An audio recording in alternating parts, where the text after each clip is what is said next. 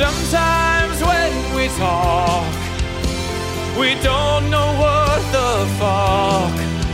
So we have to call and ask a friend. I wanna know the things you know. It'll make a better show. You're the one on whom we all depend.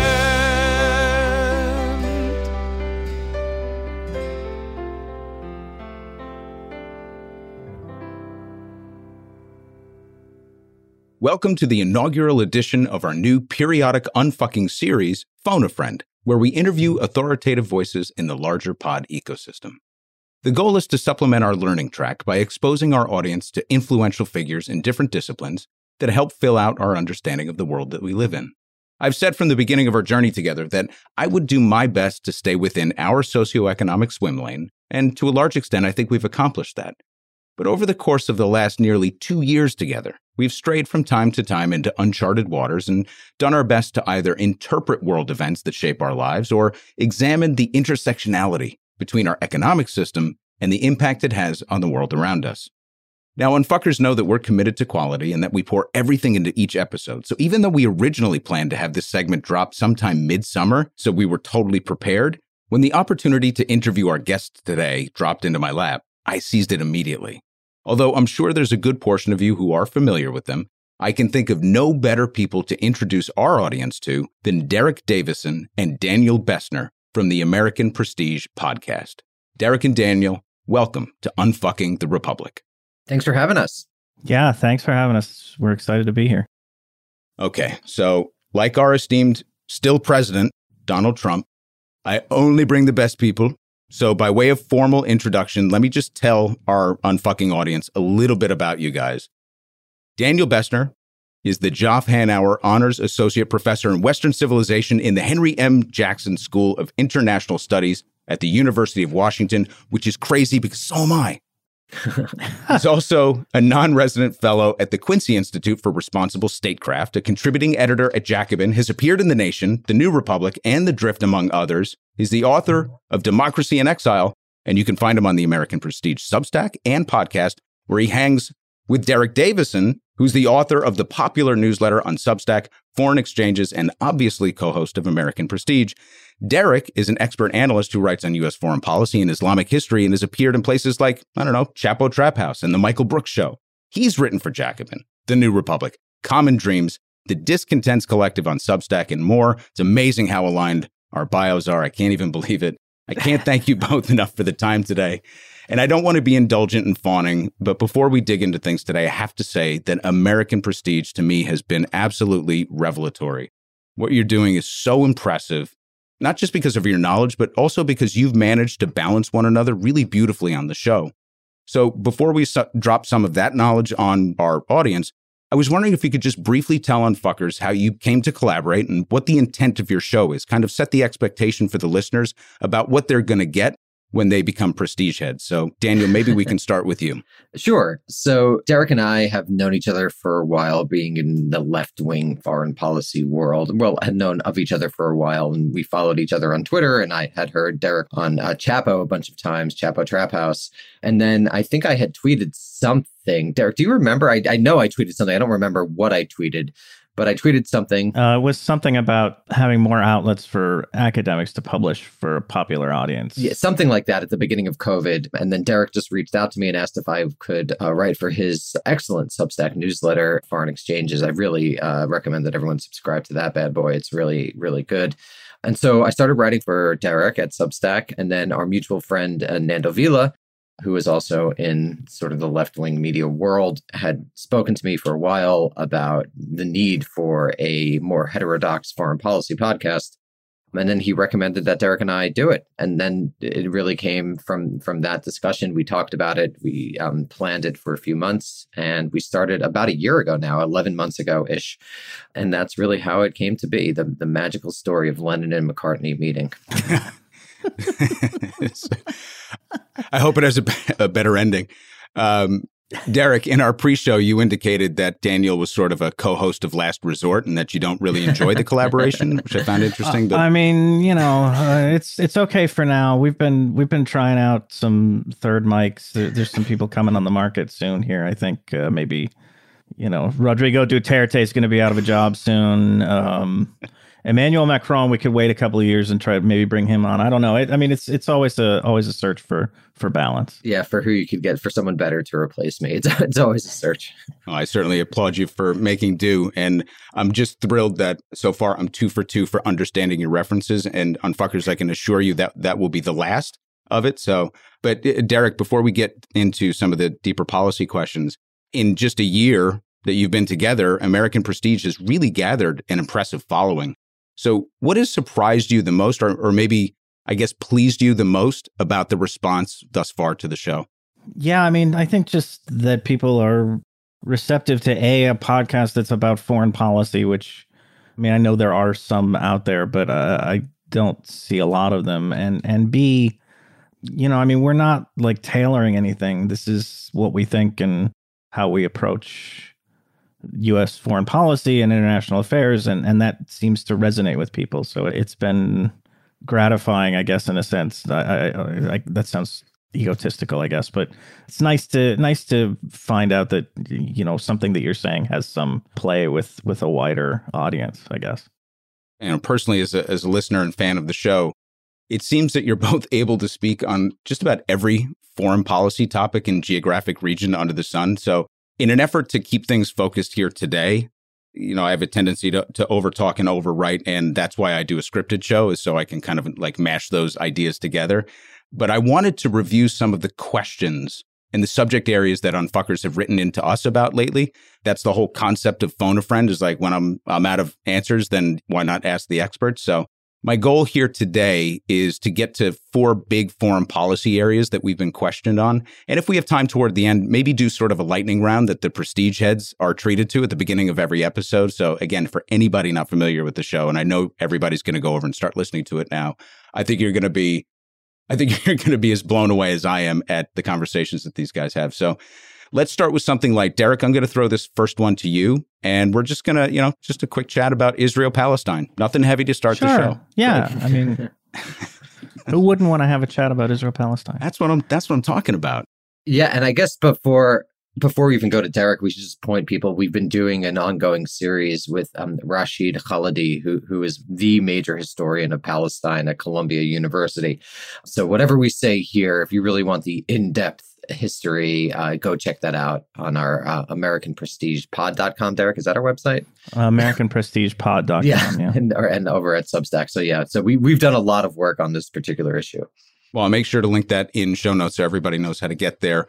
And obviously, in the interest of time and efficiency, rather than litigating a centuries-old conflict, I'm curious about one particular aspect of the conflict that I often hear, and maybe this is because I'm in New York and I'm more exposed to whether it's Zionist tendencies or the pro-Israel camp in the United States, but it's a frequent deflection away from Israel's policy that, hey, why don't you criticize the other Arab or predominantly Muslim states in the region for also leaving Palestinian people behind, and that these states pay lip service, but they do little to defend the interests of Palestinians. So I'm curious about your analysis of how the United States continues to shape or perhaps frustrate what would otherwise be natural alliances in the region. Well, that's an interesting question. I don't disagree that the Arab states in the region have used the Palestinians as a cause without actually addressing the material needs of, let's say, Palestinian refugees, without, really adopting behaviors or policies toward Israel that might affect change. You can see in going all the way back to Camp David in 1979 up to the Abraham Accords that our former / maybe still president, who knows, Donald Trump was so proud of. It's always a question of when, at what point are these governments going to be prepared to throw the Palestinians under the bus, to make a relationship with Israel that either gets them access to things like the F-35 in the case of the UAE, or gets the United States to recognize questionable territorial claims like Morocco on Western Sahara. I don't think it should be wielded in a way that absolves successive Israeli governments of the responsibility they bear for maintaining what is a system of apartheid, or for maintaining settlements in the West Bank that preclude the possibility of a Palestinian state, at least a functional one. I don't think that should let them off the hook, but I would agree with the general critique that Arab governments tend to view the Palestinians as a useful tool, but not as a cause that they genuinely seem to care about. That's not to say that the people in those countries don't care. It's to say that the governments, which in the Arab world, more often than not, don't necessarily reflect the popular will, the governments tend to view the Palestinians as a useful tool. So again, from an ethnocentric perspective, we're always curious about what our interventions or lack thereof kind of mean for those alliances in that region. And so I'm curious about, in the sort of vacuum that we've had over the past few years, it seems to me that Israel is even looking to normalize trade relations with places like Egypt or places that might have historically been foes. Are we playing a role in how things are developing because we're not paying attention to the region as much anymore? I mean, I think we're seeing the emergence of a new geostrategic structure in general, and the Middle East in particular, because I do think that Biden is pursuing a strategy that I've been calling on the show hegemonic stabilization, which is the notion that the United States is still extraordinarily powerful. I mean, just to run it down, the statistics. Derek, what is it? We spend more than the next 10 countries now on our defense. It used to be 7. Now it's 10, something like 10. Something like that. And it's still going up. Yeah, we've got 750 military bases. We've got, we basically solved the problem of war, which is that we're able to dominate the world without actually having the bourgeoisie fight and die in war. So it's the perfect arrangement. But at the same time, I think it's been pretty clear to U.S. policymakers that this sort of adventurism of the unipolar moment of the 90s and 2000s just failed repeatedly. So you see this relative stabilization. And I think that the major strategic shift is a relative disentangling from the Middle East, broadly speaking. But having said that, I think that the United States is going to remain an extraordinary supporter of Israel and effectively what Israel decides to do in the region. So then the question is, what do you do with that reality? And I think this is where the American domestic political audience comes into play, and that we would be able to, in some sense, if there was some motivation, shift U.S. policy toward Israel. But I'm very skeptical about that actually happening for a variety of reasons. And to respond to the direct role that the United States plays in this particular relationship, I mean, it's always been a policy of lip service, if that, toward the Palestinian cause. In particular, I mean, the Trump administration was sort of the saying the quiet part out loud, I guess, in terms of just completely disavowing the Palestinians, cutting off funding even to the UN Relief and Works Agency, and just kind of going all in. But U.S. policy has always been to favor Israel, and to favor, in particular, these kinds of agreements between Arab states and Israel that normalize relations, that improve trade, because that makes things nice and tidy for the U.S. and the region. It puts everybody on the same page. Nowadays, it puts everybody on the same anti-Iran page, which is really the dominant factor here lately for the United States. And there's never really any concern for how these agreements, these normalization agreements, again, sort of consistently throw the Palestinians under the bus in service of some other cause. But the United States, I mean, look, the Biden administration has not only accepted the Abraham Accords, but is trying desperately to expand them by getting some kind of a deal between Israel and Saudi Arabia, which would be the mother lode as far as these normalization agreements are concerned. We encourage this. This is good for business, as they say. Well, so in as much as what we've said tends to either go, or what we say tends to fuck things up on the international stage, without us being as meddling in direct policy within Israel, Israel is still a major economic force in the region. It is its own self-determined governance there, and there's its own political realities.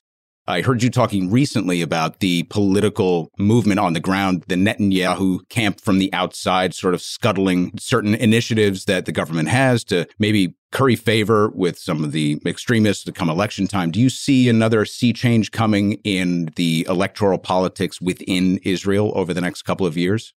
I may not take that long. I mean, it's very interesting what's going on right now. The West Bank settlements enjoy a special legal status. They're taken care of under Israeli law, unlike the rest of the West Bank, which is under military rule, essentially under military law. That status has to be renewed in the legislature, I think, every year. But the coalition that's currently in power tried to pass what should be a pro forma bill. I mean, it's a regular thing. And they were unable to earlier this month. They were unable to partly because the coalition itself is ideologically incoherent. So you have parties from the left, parties from the far right. You have one Arab party. So there's obviously internally, there are some groups on the left and the United Arab List that oppose the settlements in general. So they weren't supportive of renewing this status. And then the entire opposition, which is led by Netanyahu and his Likud party, the largest opposition bloc at this point, voted against renewing the legal status, not because they oppose it.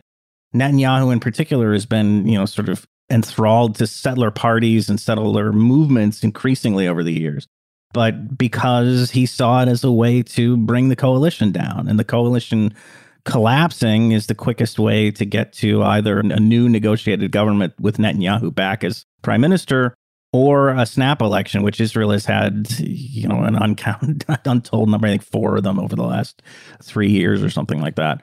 You get another one of those, and then Netanyahu's chances of getting returned at the head of his usual kind of right-wing to far right-wing coalition increase substantially. So there may be, within months, really, a major shift.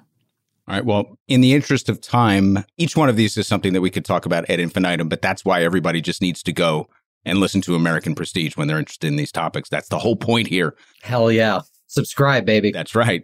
So I know that these are rather abrupt changes in topics, but I want to move over to U.S.-China relations post-Obama and Trump and pick up actually on a recent piece, Daniel, that you did for Quincy Institute on U.S.-China relations, but approach it from more of an economic perspective. So perfect. A subject I don't know much about.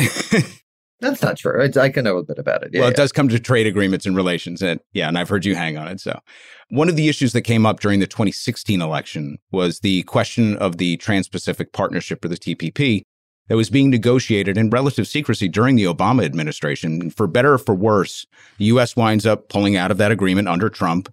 And now the country that we were attempting to economically encircle with trade agreements has itself stepped into the center of it with what's being called the CPTPP. So I recall at the time thinking that the TPP was in even more abusive form than other trade agreements where labor was concerned, but that there were certain bright spots, like with respect to intellectual property protections, for example. But that being said, I'm curious. Got to keep American companies safe. This is my number one concern. That's right. Got to make sure they make as much money as humanly possible.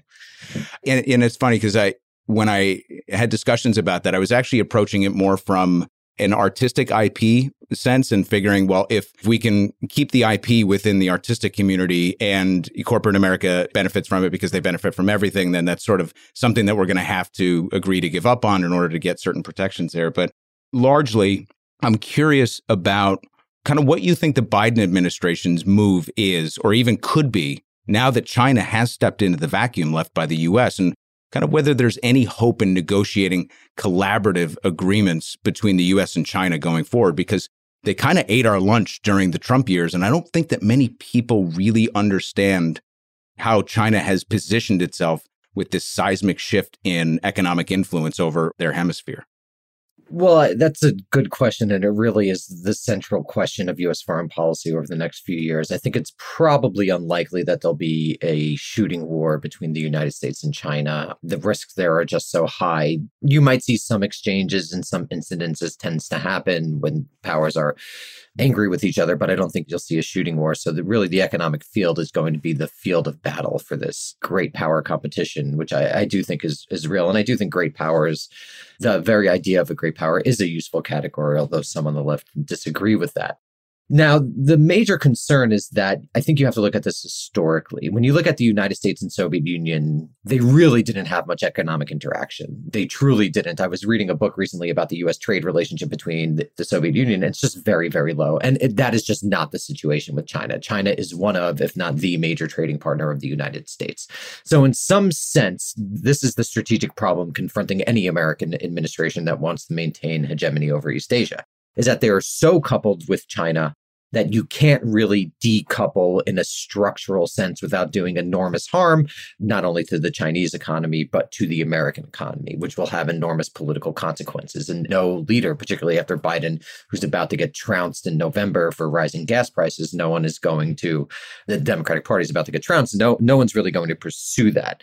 So I think you're going to see a lot of kayfabe, essentially. I think you're going to see a lot of rhetoric on both sides about sort of decoupling and protecting domestic industries and things like that. And you will see some shifts. I think you see it in film already. China is I think, going to start limiting the number of American films that are allowed into it. They're trying to produce their own industry. But from the macro structural level, things are going to remain relatively the same. And I just think that the real issue is that the United States is not going to be able to remain hegemonic in East Asia in the future. Whether that's 5 years, whether that's 15 years, I don't know. But certainly in 25 years, it's not going to be the hegemon. It is going to be one of many powers. It might be, one of the top two powers. Probably China will surpass it.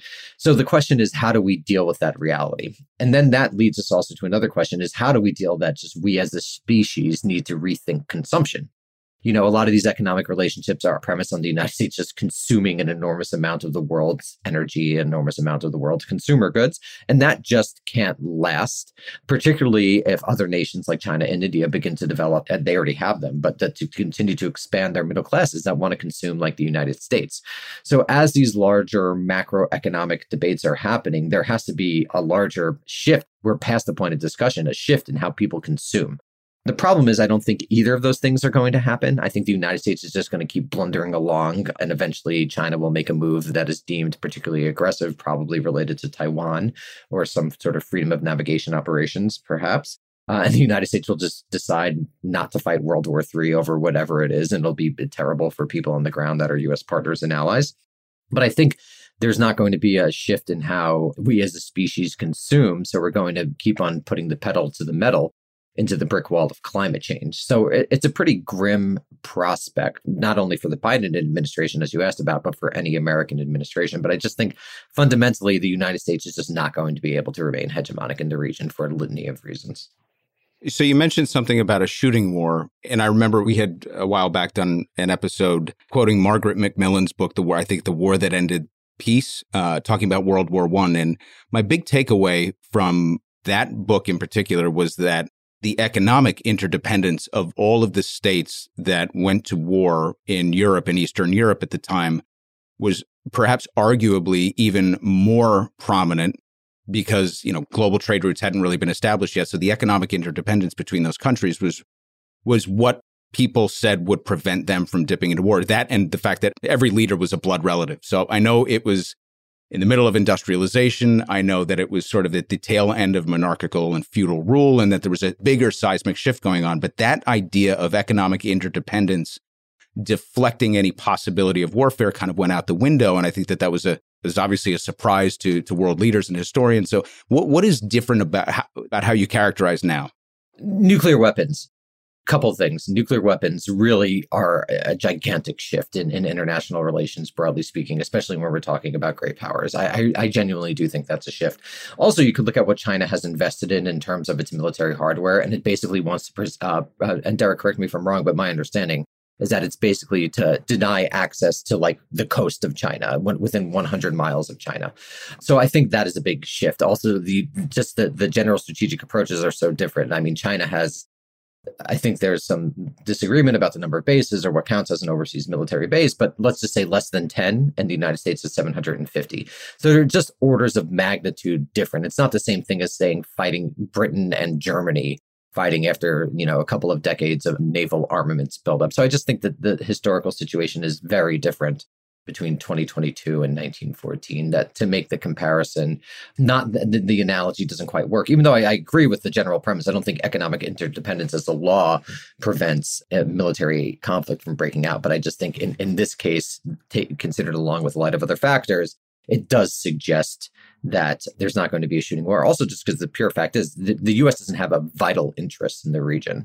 I don't want to comment on whether or not it's good or not, but, it's not central to the U.S. security to be hegemonic in East Asia. It doesn't really affect the nation's physical security. We're just so used to, as a population, engaging in things that aren't, of really related to our national interest for a long time. But I think now that American power is in relative decline, you'll see a return to that sort of strategic thinking, broadly speaking. Maybe not with Biden or with Pelosi, these gerontocratic leaders who really grew up during the era of the Cold War, but with the next generation of people around, my or Derek's age, who just see the failure of U.S. power over and over and over again, and are much more skeptical about it. Even if you're a pure establishmentarian like Pete Buttigieg, you just can't avoid it, that the U.S. hasn't accomplished what it set out to accomplish in basically every foreign policy thing that it's pursued. Derek, did you want to add something to that before we move to the next segment? Well, I would add to Danny's first answer. You're talking about kayfabe. I think the kayfabe has already started on the U.S. side, and I would offer a couple of recent examples.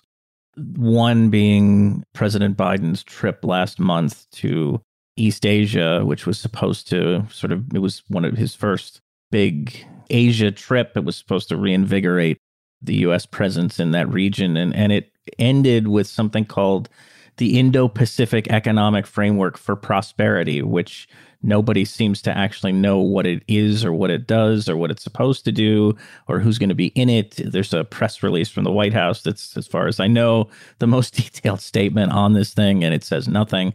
And then fast forward to earlier this month in the Summit of the Americas in Los Angeles, at the capstone of which was President Biden announcing the Americas Partnership for Economic Prosperity. Prosperity is a buzzword here, and I think it's empty, just as these two proposals seem to be empty of any substance. They're meant to be kind of statements that America is still here and, don't forget about us. And Latin America is another region that's really engaged heavily with China over the last several years. They're supposed to be reminders that the United States is still there, but they don't have any substance to them, which mirrors to me a lot of domestic politics, that there really isn't any.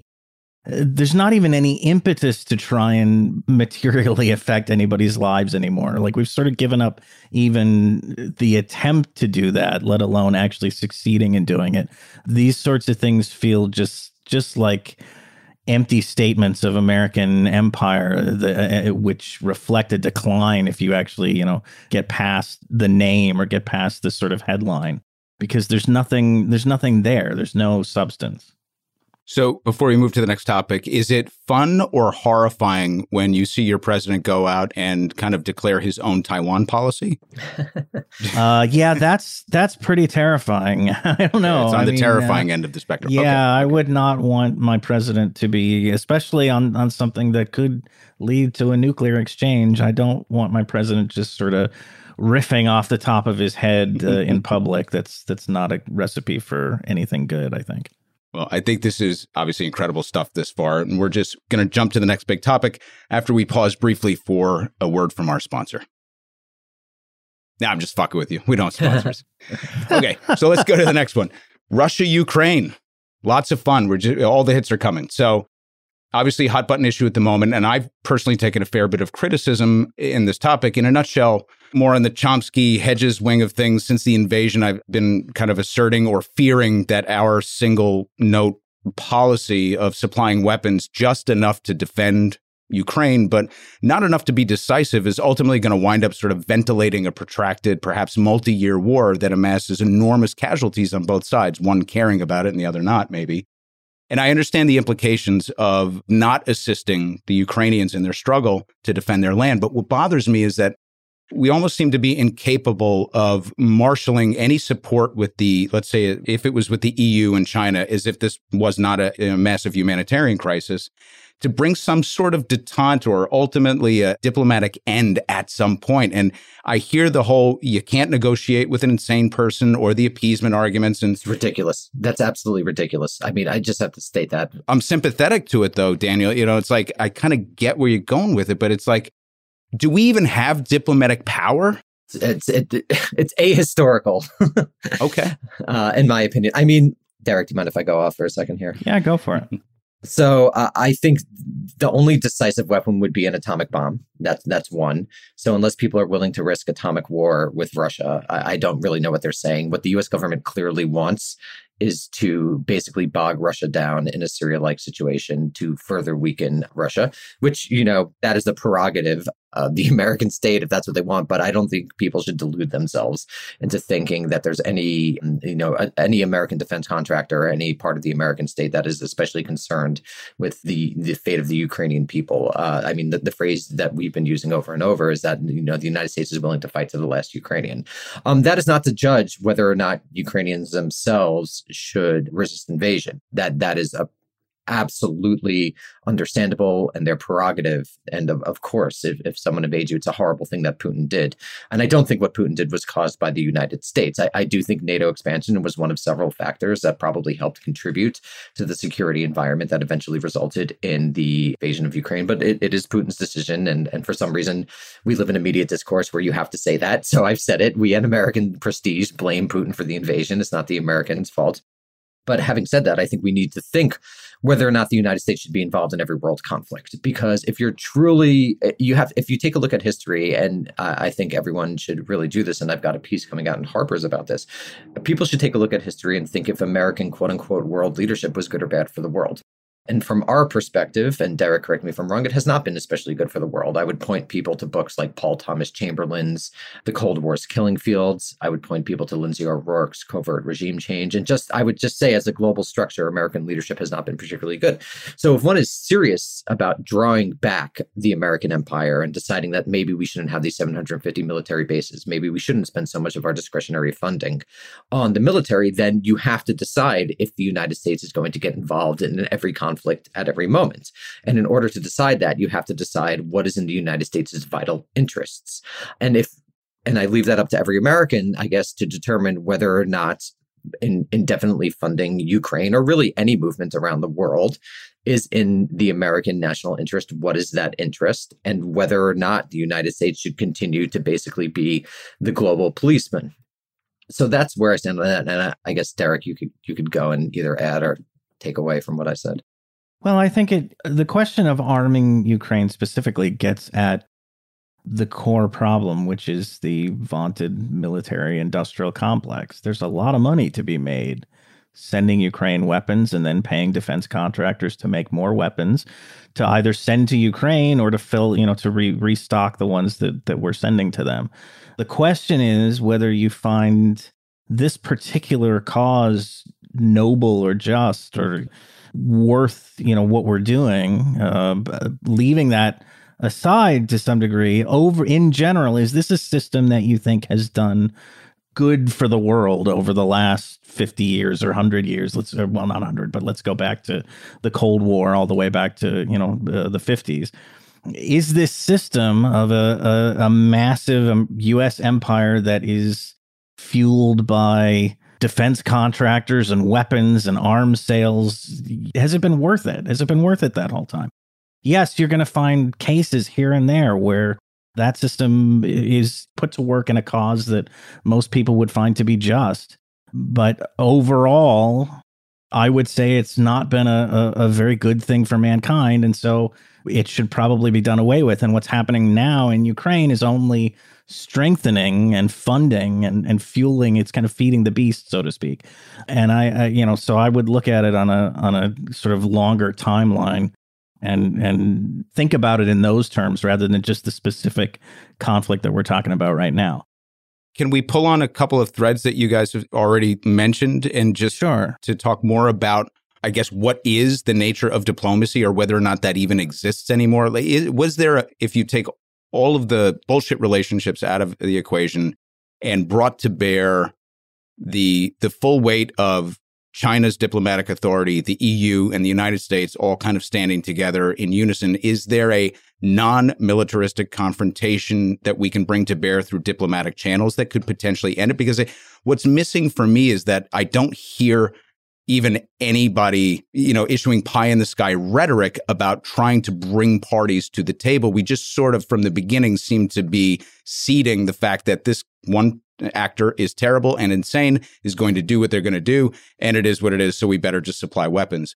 Is there no such thing as global diplomacy anymore? No one cares enough. I mean, it's good for the United States' arms industry to continue to fund this war in Ukraine. I mean, that's just and because it's not of a vital American interest, what happens in Ukraine, there's not enough juice, let's say, in either the official organs of the American state, like the state and defense departments and the military, or the unofficial organs of the American state, like think tanks and whatnot, to pursue a diplomatic solution. There's just basically, from the perspective of people who want to maintain American hegemony, there's only upside to this war continuing. So you can't remove those bullshit relationships because that's the whole thing.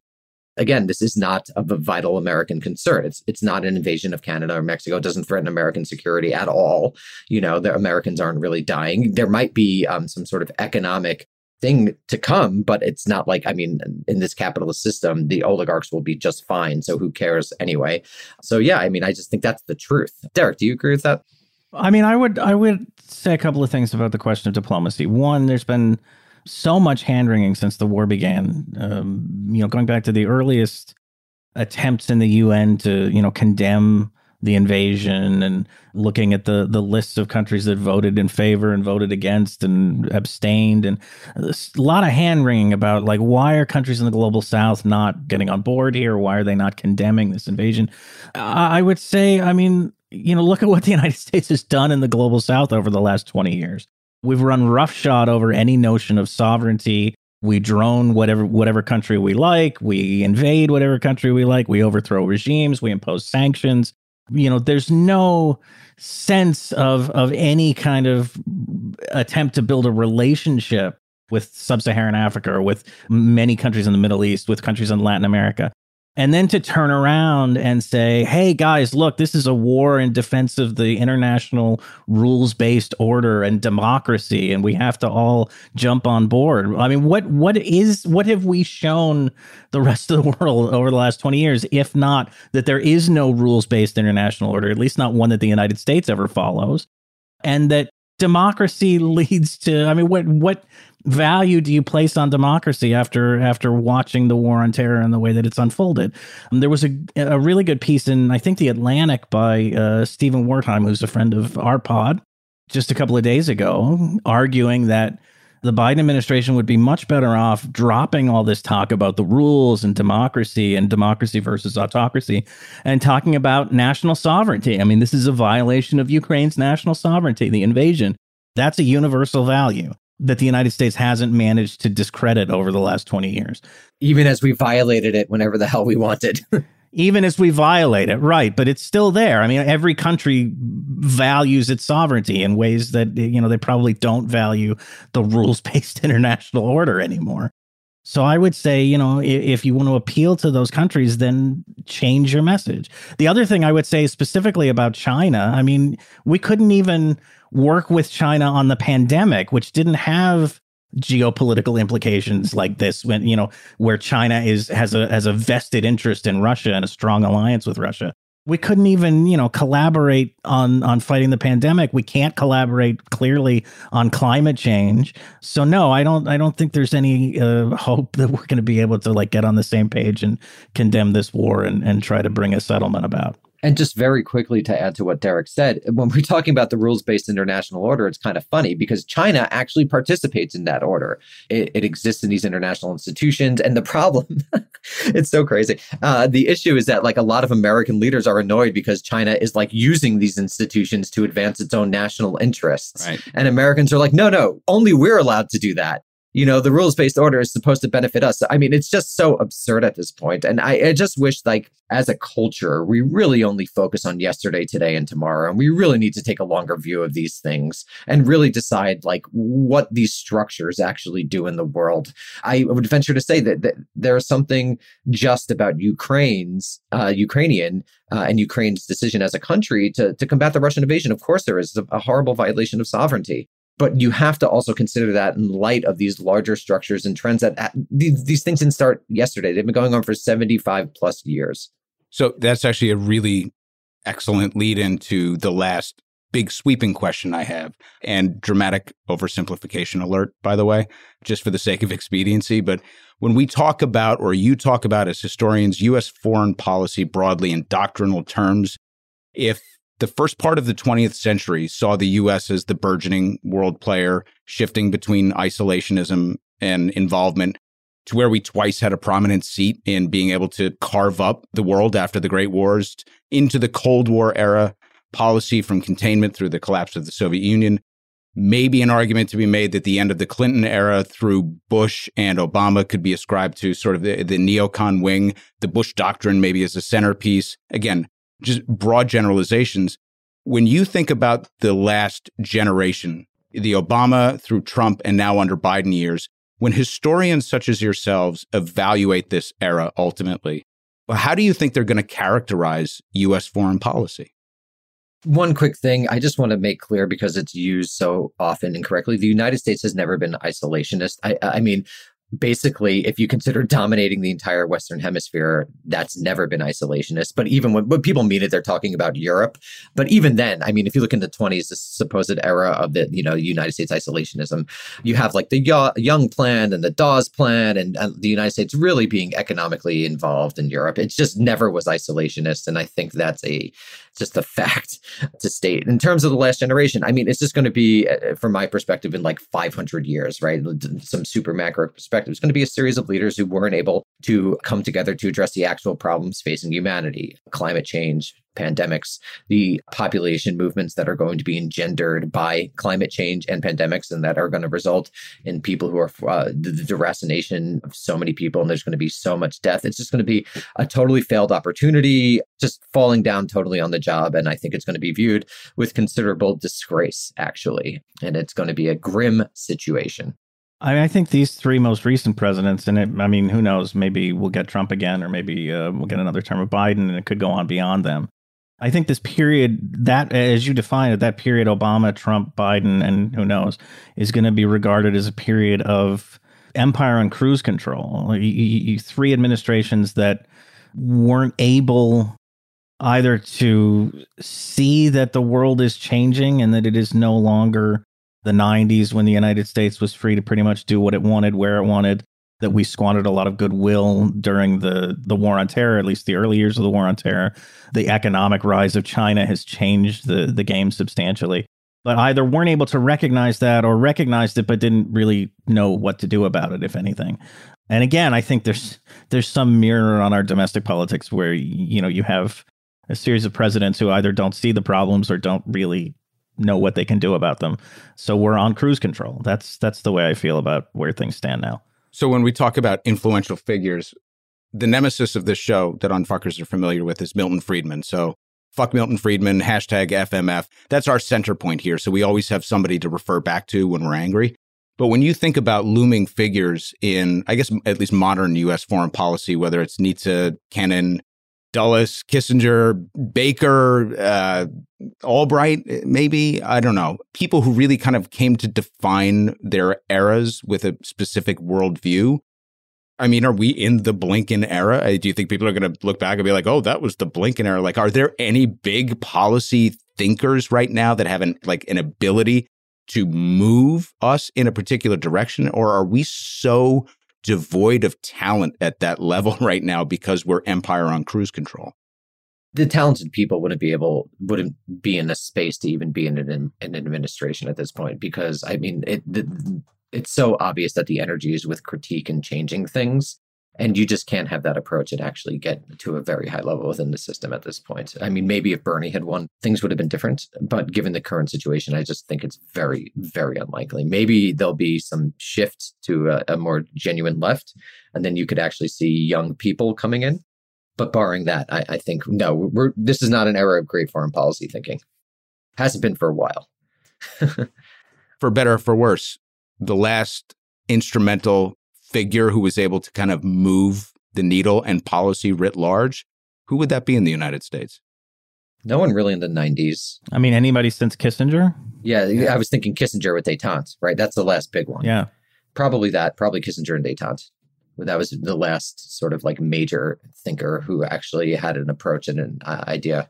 I mean, maybe the neocons, maybe somebody like Irving Kristol or you know, kind of lasting impact. Iraq. Yeah, it's of a lower scale, I think, you know, but because it wasn't like really a risk to the United States to do that as a risk to everyone else.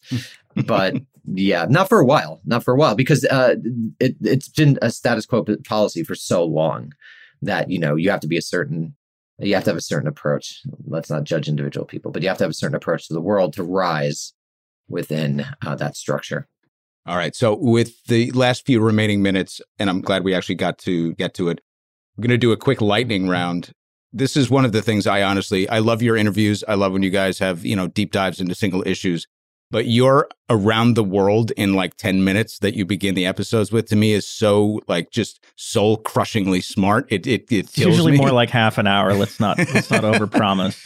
All right. Well, we'll try to be more efficient just to respect your time. But so very quickly, lightning round. Derek, Iran. Can you tell us why you're becoming increasingly pessimistic about reauthorizing the Iran nuclear deal?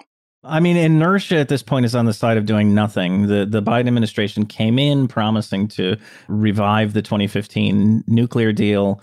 It had, by many accounts, had an agreement worked out with the previous Iranian government, Hassan Rouhani, but then Ebrahim Raisi, a much harder line figure, was elected president. He came in with some new demands, one of which is for the United States to lift the foreign terrorist designation from the Islamic Revolutionary Guard Corps, which is the Iranian kind of core military defense of the revolution unit.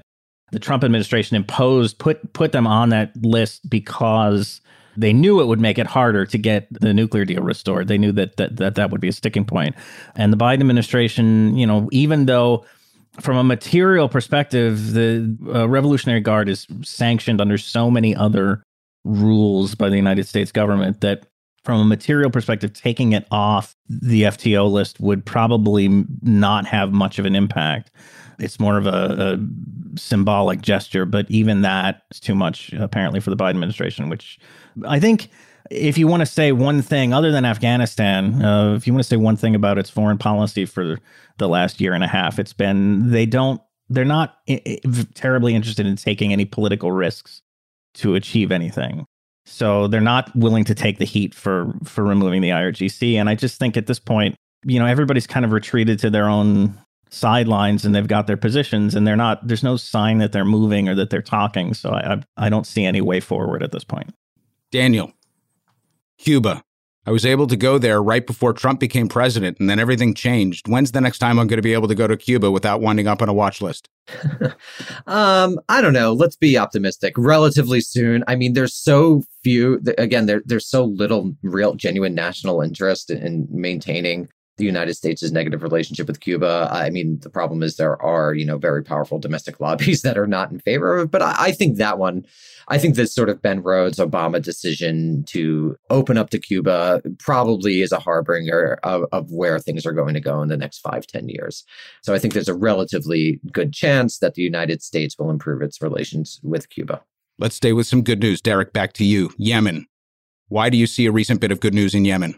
Well, there's a ceasefire. Not only there was a ceasefire imposed or agreed to in early April that was supposed to last for 2 months. They've since renewed it for at least another 2 months. The renewal was really, I think, an optimistic note. The terms of the ceasefire had only been partially fulfilled, so there would have been cause for, you know, one side or the other to say, no, this isn't working out for us, let's withdraw.